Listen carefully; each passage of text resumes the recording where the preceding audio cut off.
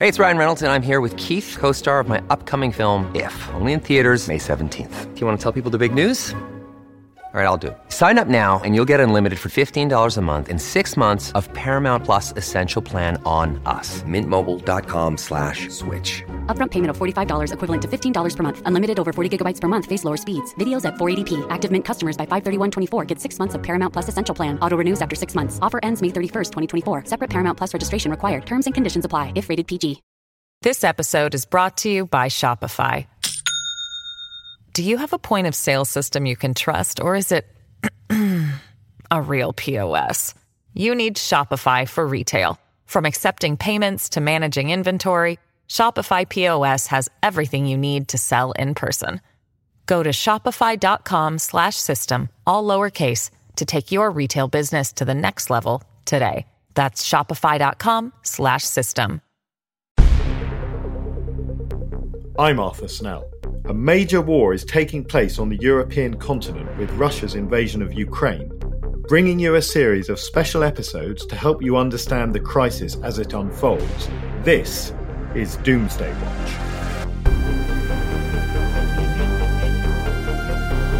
Welcome back to Doomsday Watch. We hope you're finding these war bulletins valuable. A quick reminder that you can support our work on the crowdfunding app Patreon from as little as £3 per month.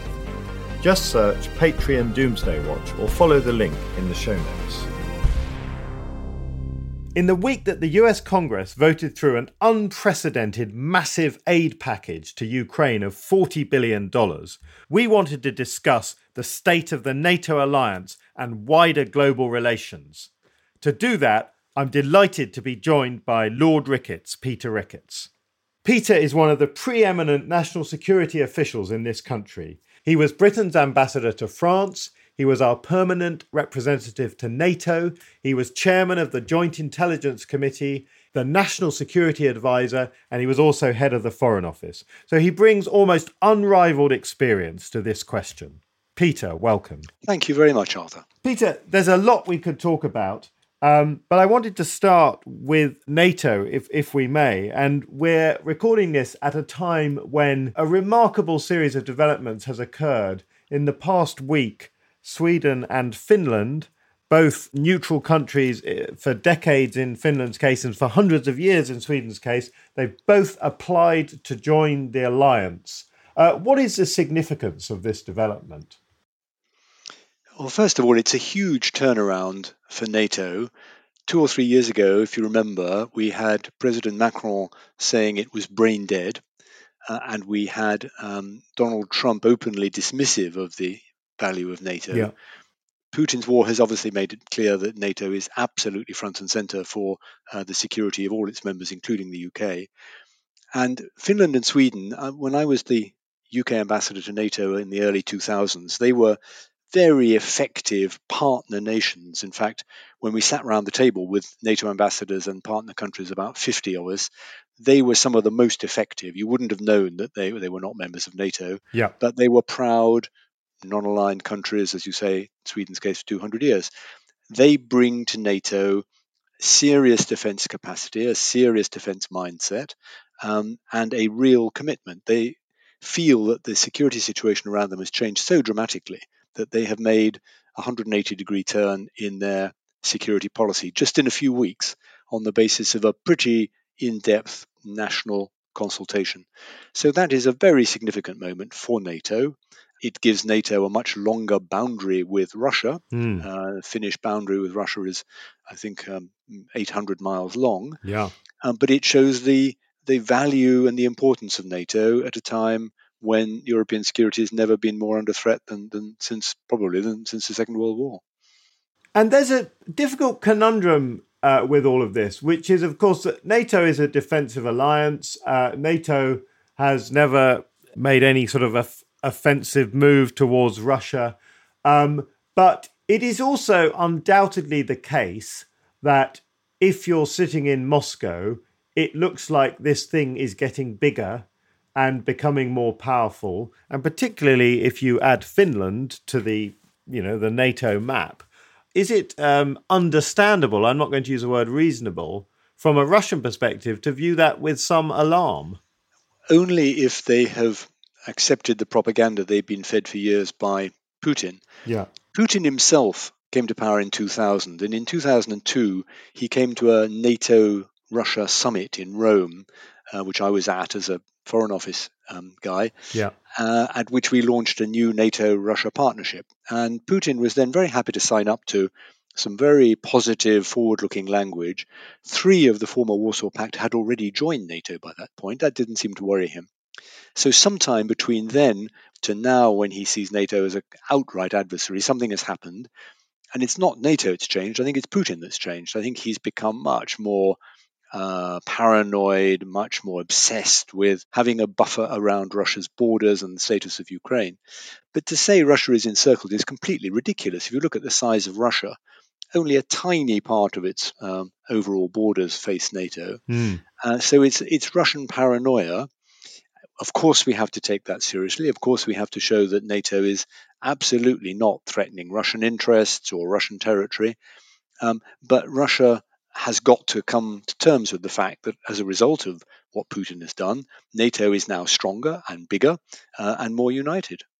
And it's definitely a bizarre irony that, and a tragic irony, that Putin launched a war against one country, Ukraine, partly on the basis of this perceived NATO threat.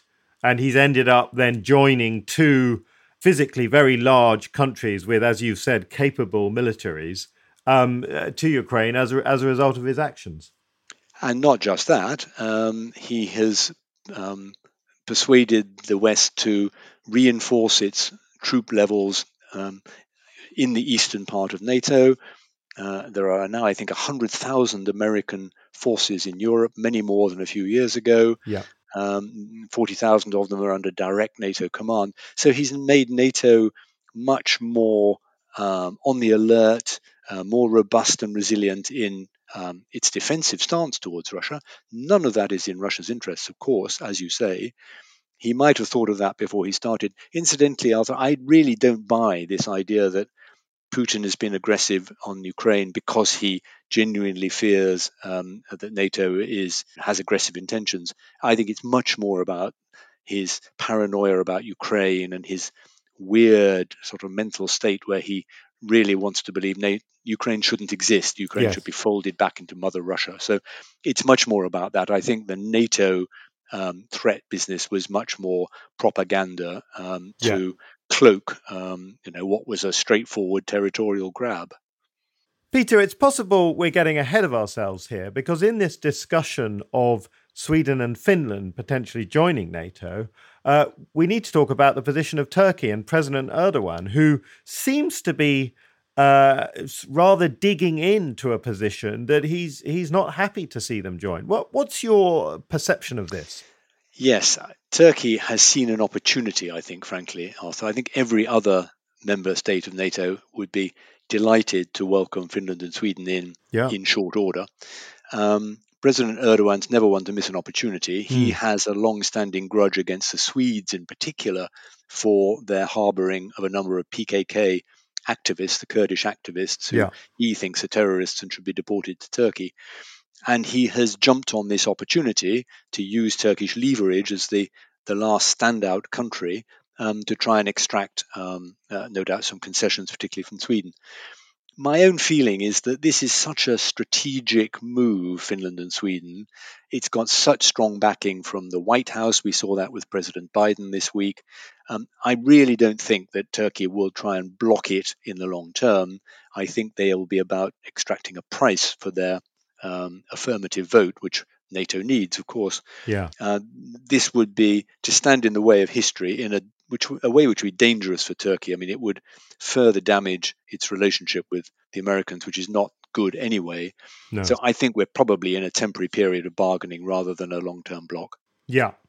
I mean, that sounds reasonable, but of course, it's quite hard to imagine what the deal is, because one thing we can be sure is that Sweden, a country with a very strong human rights record and completely independent courts, is not about to hand over people that they probably regard as genuine political asylees to a country such as Turkey, which has a pretty patchy record on human rights. I quite agree, and I don't know either quite what the bargaining chips will be here. It won't be the independence of Sweden's judiciary. I'm sure you're right. No. I think Sweden also imposed an arms export ban on Turkey 2 or 3 years ago. Maybe there can be something negotiated there. Most of all, I think it'll be whatever the Turks are looking for from Washington. Yeah. I think that access to US weapons, the F-35 fighter in particular, which I think was cut off over the previous human rights concerns in Turkey, Yes. those sort of things would be high value bargaining chips for Erdogan. And so maybe the deal will come more between Washington and Ankara. Yeah. It's a fascinating insight into the dynamics of these complex alliances where, the thing that the president is saying may not actually be the thing that he's concerned about. Yes, correct. And what has made NATO different over the decades, and I've known it since I went there as a young diplomat to the UK delegation in the 1970s, is the presence of the Americans. Yeah. There is one dominant, indispensable ally, and when there are problems in NATO, in the end, it's usually Washington that uses its muscle to sort it out. And that makes it different, for example, from the EU, where there is no one dominant player. Yeah. And I think in this case as well, probably that's what will happen. Yeah. So let's talk a little bit, if we may, about that, the indispensable role of America. Now, as you observed earlier, NATO's had a bit of a fillip because the role of a alliance which exists to protect European security, no one needs to explain the need for it right now. But it is certainly the case that within Republican circles in America, and certainly around Donald Trump, there are those that question the value, America arguably propping up European security. And it's worth remembering that President Obama also made these points. So this is not a uniquely sort of right-wing position to hold. I think Obama used the term free riders to refer to some of the European countries when it came to defense issues. So in a scenario where it's by no means clear that President Biden will be a president after 2024, and certainly you've got, midterm elections coming up in America. Is it a given that NATO continues to have this sort of core anchor position there of the US? A couple of points on that. First of all, a lot of the fundamental American problem with the Europeans and NATO was that the Europeans weren't spending enough on defense. Yeah. And what we have seen, another of the consequences of Putin's action, is a major rise in commitments to spend on defense, particularly in Germany. And Germany was the freest of the free riders, if you like, before. Yes. I think their defense spending got down to 1.1% of GDP at one point. Scholz's commitment to spend 100 billion euros quickly on re-equipping the Bundeswehr and then bringing German spending up to 2% of GDP in the long term. And that's a massive change. Yeah. Other countries as well are boosting their defense spending. So I think the perfectly justified American gripe that the Europeans weren't spending enough on defense, that in a way is water under the bridge now. The other point is that actually in Congress, there is very strong support for US membership of NATO, including on the Republican side. So although people around Trump, yes, may continue to harbor doubts about NATO, I think they would find it very hard in Congress, even a Republican Congress, to push through anything dramatic like American departure from NATO. And in a way, I think, as you said at the beginning, the fact that we now have the biggest war in Europe since the Second World War shows the enduring value of NATO. So I think we can put to bed concerns about America pulling out. Of course, how Europe spends all this money on defense is going to be very important, including in Washington. If it's spent in inefficient ways, if it's consumed in unnecessary, duplicatory command structures and so on with NATO, then that won't be impressive in Washington. If it's spent in ways which genuinely increase Europe's capacity to contribute to the overall defense, then I think it can only help the American debate about NATO. This episode is brought to you by Shopify. Do you have a point of sale system you can trust, or is it a real POS? You need Shopify for retail. From accepting payments to managing inventory, Shopify POS has everything you need to sell in person. Go to shopify.com/system, all lowercase, to take your retail business to the next level today. That's shopify.com/system.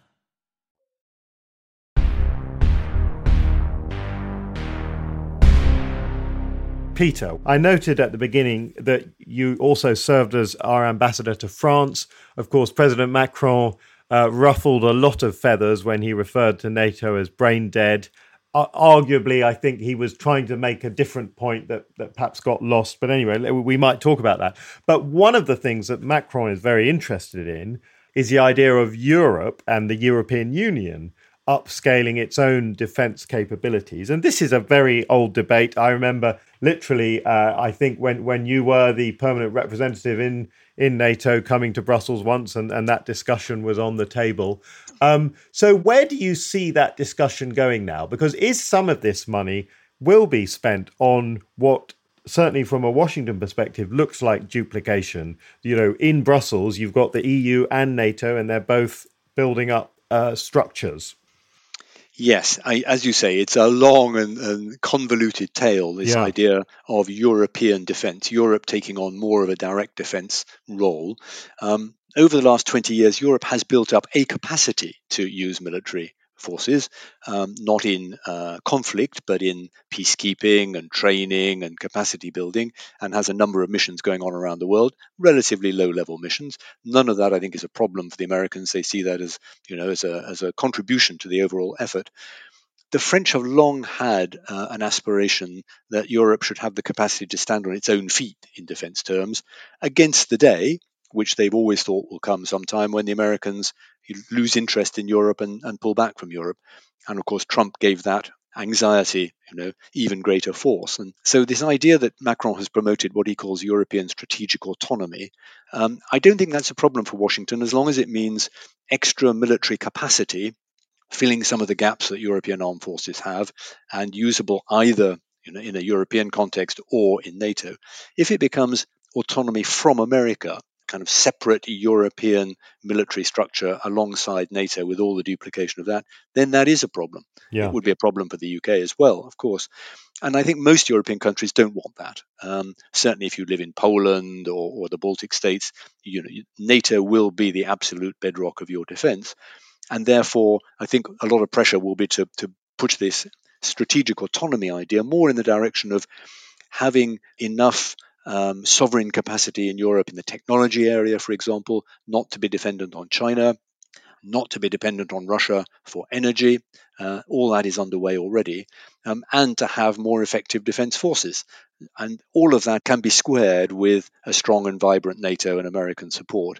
When the tone shifts towards a European army, which I've never believed is at all feasible, then hackles rise in Washington. But for the moment, I think the China threat and the Russia threat mean that the idea of greater independence for Europe in technology and security is going down a path which is compatible with working with America and the transatlantic alliance.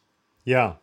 And there, in that sort of rather knotty set of debates lies our own country. And Peter, of course, you published a book which I could recommend to everyone, Hard Choices, The Making and Unmaking of Global Britain, published by Atlantic.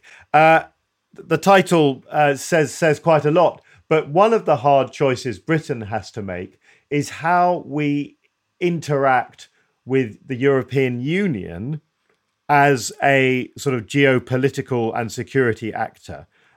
We're already seeing that the challenges of our interaction on the trading question and the Northern Ireland Protocol and so on. But at the moment, if I'm not mistaken, we basically don't have any formal basis on which we interact with Europe on these kind of geopolitical and security questions. No, you're quite right, and thank you for the plug. My central argument is that Britain is most effective in the world when we work with our closest partners and allies, rather than pursuing a sort of exceptionalist, independent path, trying to pretend we're a great power that can act alone.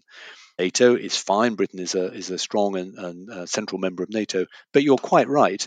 There was an offer from the EU as part of the Brexit negotiations that we could maintain a close and organised cooperation on foreign affairs and security. because they recognise that the UK is a major defence and security power, a global foreign policy power, and it would be in the EU's interest to maintain a close relationship on those subjects. The British government turned that down for reasons I've never quite been able to fathom. And so at the moment, all we have is sort of hole in the corner, rather ad hoc discussions, for example, about coordinating sanctions on Russia, which is not at all satisfactory. So I think as we do move away from perhaps the most angry, the most adversarial approach to the EU, the first area of building back, in my mind, would be in this area of foreign policy, where we ought to be able to organise some sort of regular dialogue, not just on sanctions, but on the whole set of issues that the Russian aggression raises: energy, climate, long-term policy towards Russia, policy towards China, all these things. We ought to be having a regular dialogue with the EU. It would be welcomed in Brussels and European capitals if the UK government offered that. I don't think it's going to happen in the short term, but it has to be the area where we first begin to reconnect the pipes, as it were, between Britain and the EU. Yeah. And importantly, unlike some of these very knotty trade questions, none of the kind of shibboleths of sovereignty, European Court of Justice, none of those really difficult issues would be transgressed by doing this, would they? Correct. Britain could be invited in to have regular consultations on foreign policy.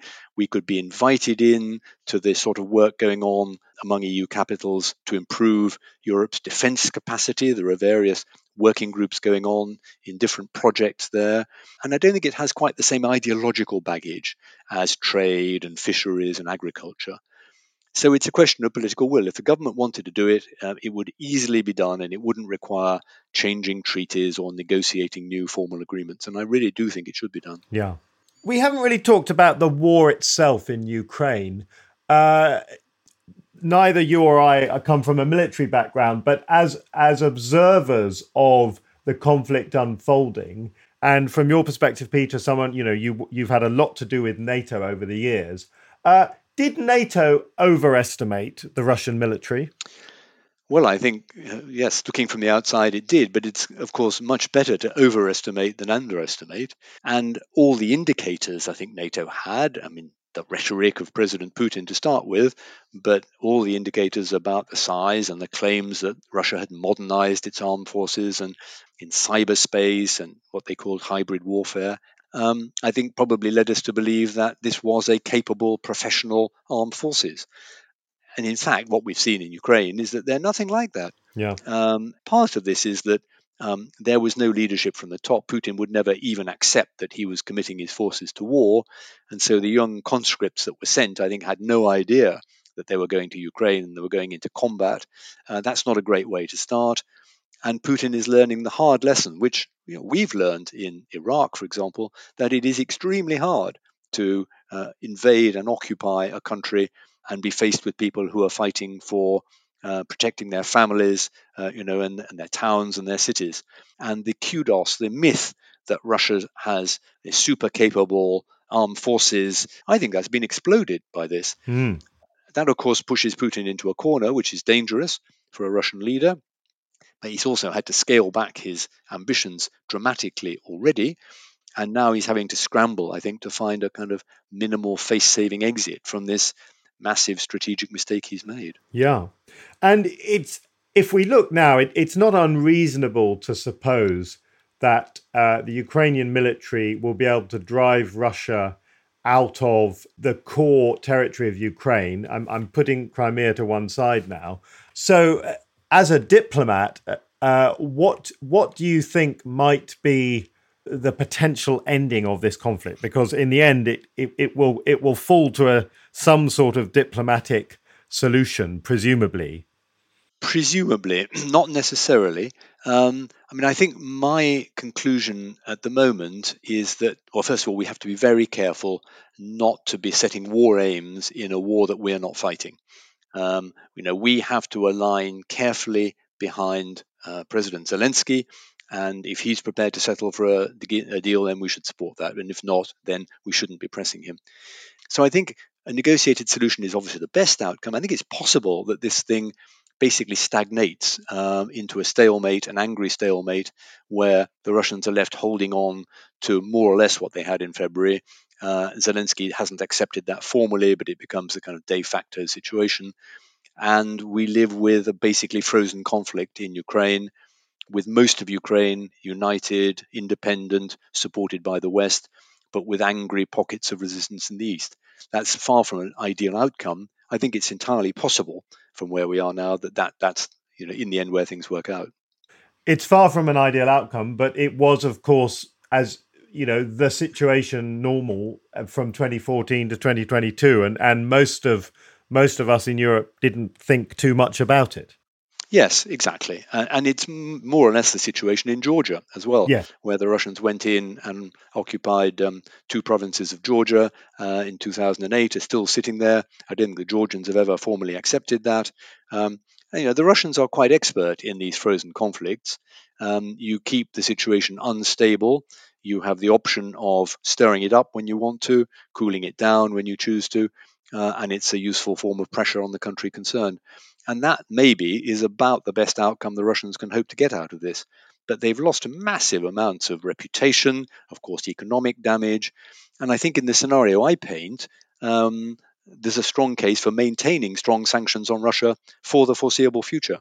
If I'm right, then this foreshadows a continuing long-term hostile relationship between Russia and the West, and a Ukraine which is going to need a great deal of Western support, at least for the medium term. Yeah.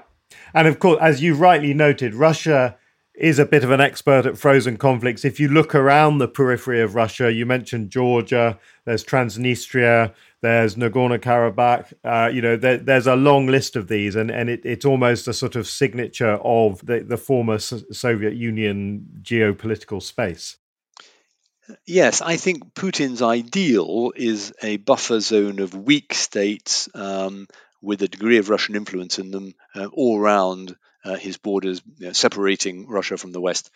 And I don't know how President Zelensky will handle it, but I think he believes, quite rightly, that he has basically won this war. He's come out best in this war so far. Yes. So I don't see him sitting down at a table and signing a grand peace deal with Russia, which gives Russia some benefits in terms of right to occupy part of his country. Sure. That's why I think, although we'd all like to see a negotiated peace settlement, I don't think it's likely. And I really hope that other European leaders don't all start scrambling to Kiev to put pressure on Zelensky to settle.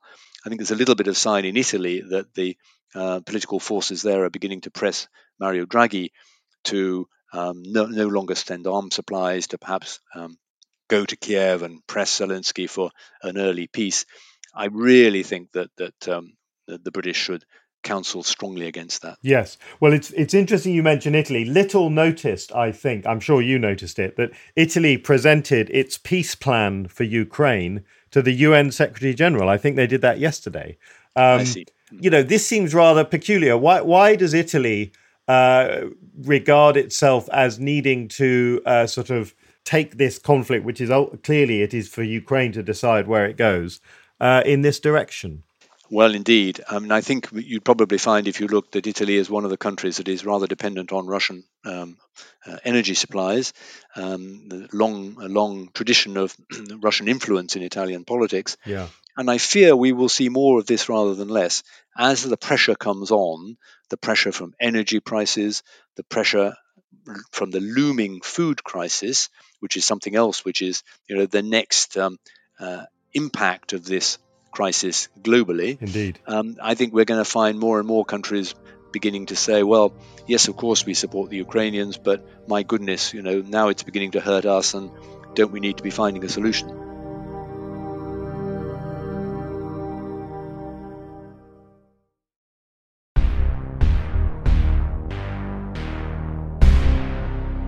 As we sort of get towards the end of our time, I'd love to look globally, and of course, this war has had global impacts, not the least of which is pushing Russia and China closer together, and perhaps making China think differently about its own ambitions with regard to Taiwan. What's your perspective on that?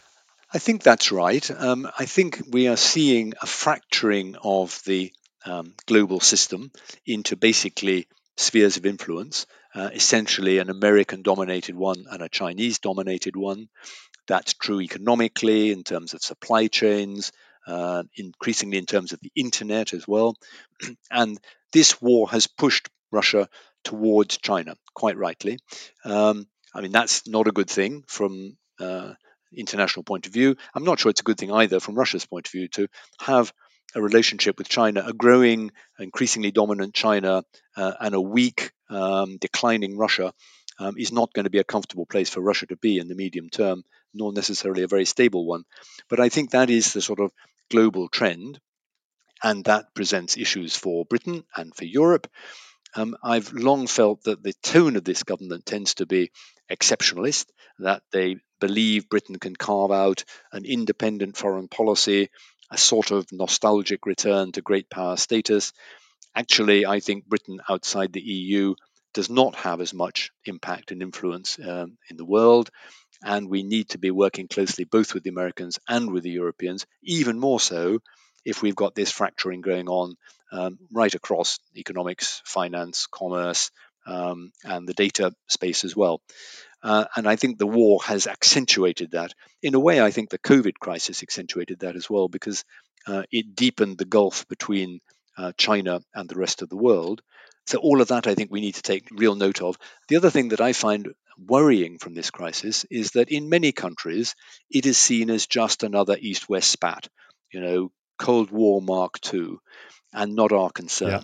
So if you're in India or in South Africa or in Brazil or in Mexico, you won't see this as anything to do with you, really. Whereas actually it is everything to do with these countries. It's an assault on the rule of law, on the basic principles we agreed in the UN Charter in 1945, and it is having ripple effects which are going to hurt all the economies in the world. Energy prices, food shortages. The poorest countries are going to feel the impact most seriously. And therefore it is a global issue. And I think that one of the objectives of Western countries in the next months ought to be to try and mount a campaign to convince other countries that they too have a dog in this fight. They too need to be pressing Russia to stop this aggression, to open up the port of Odessa, get the food moving, and to step back from the brink.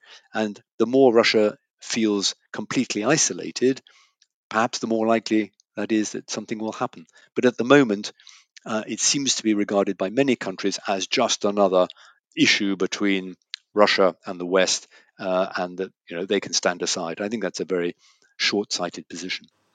Well, I think that is the perfect point to end this discussion. Peter, thank you so much for talking to me. I always remembered you when you were running the Foreign Office as someone who spoke clearly and highly intelligently, and you've done that today, so thank you.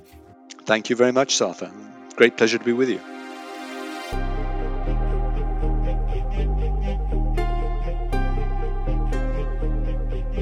We hope you find these war bulletins valuable amongst the huge amount of information out there, so don't forget to subscribe and help spread the word by rating us 5 stars on Apple Podcasts, Spotify, or any other app that has ratings. And if you really like the show, you can support us on the crowdfunding app Patreon. You'll get the shows early, ad-free, and help shape future episodes, all from as little as £3 per month. Just search Patreon Doomsday Watch or follow the link in the show notes. Thanks for listening. We'll see you next time.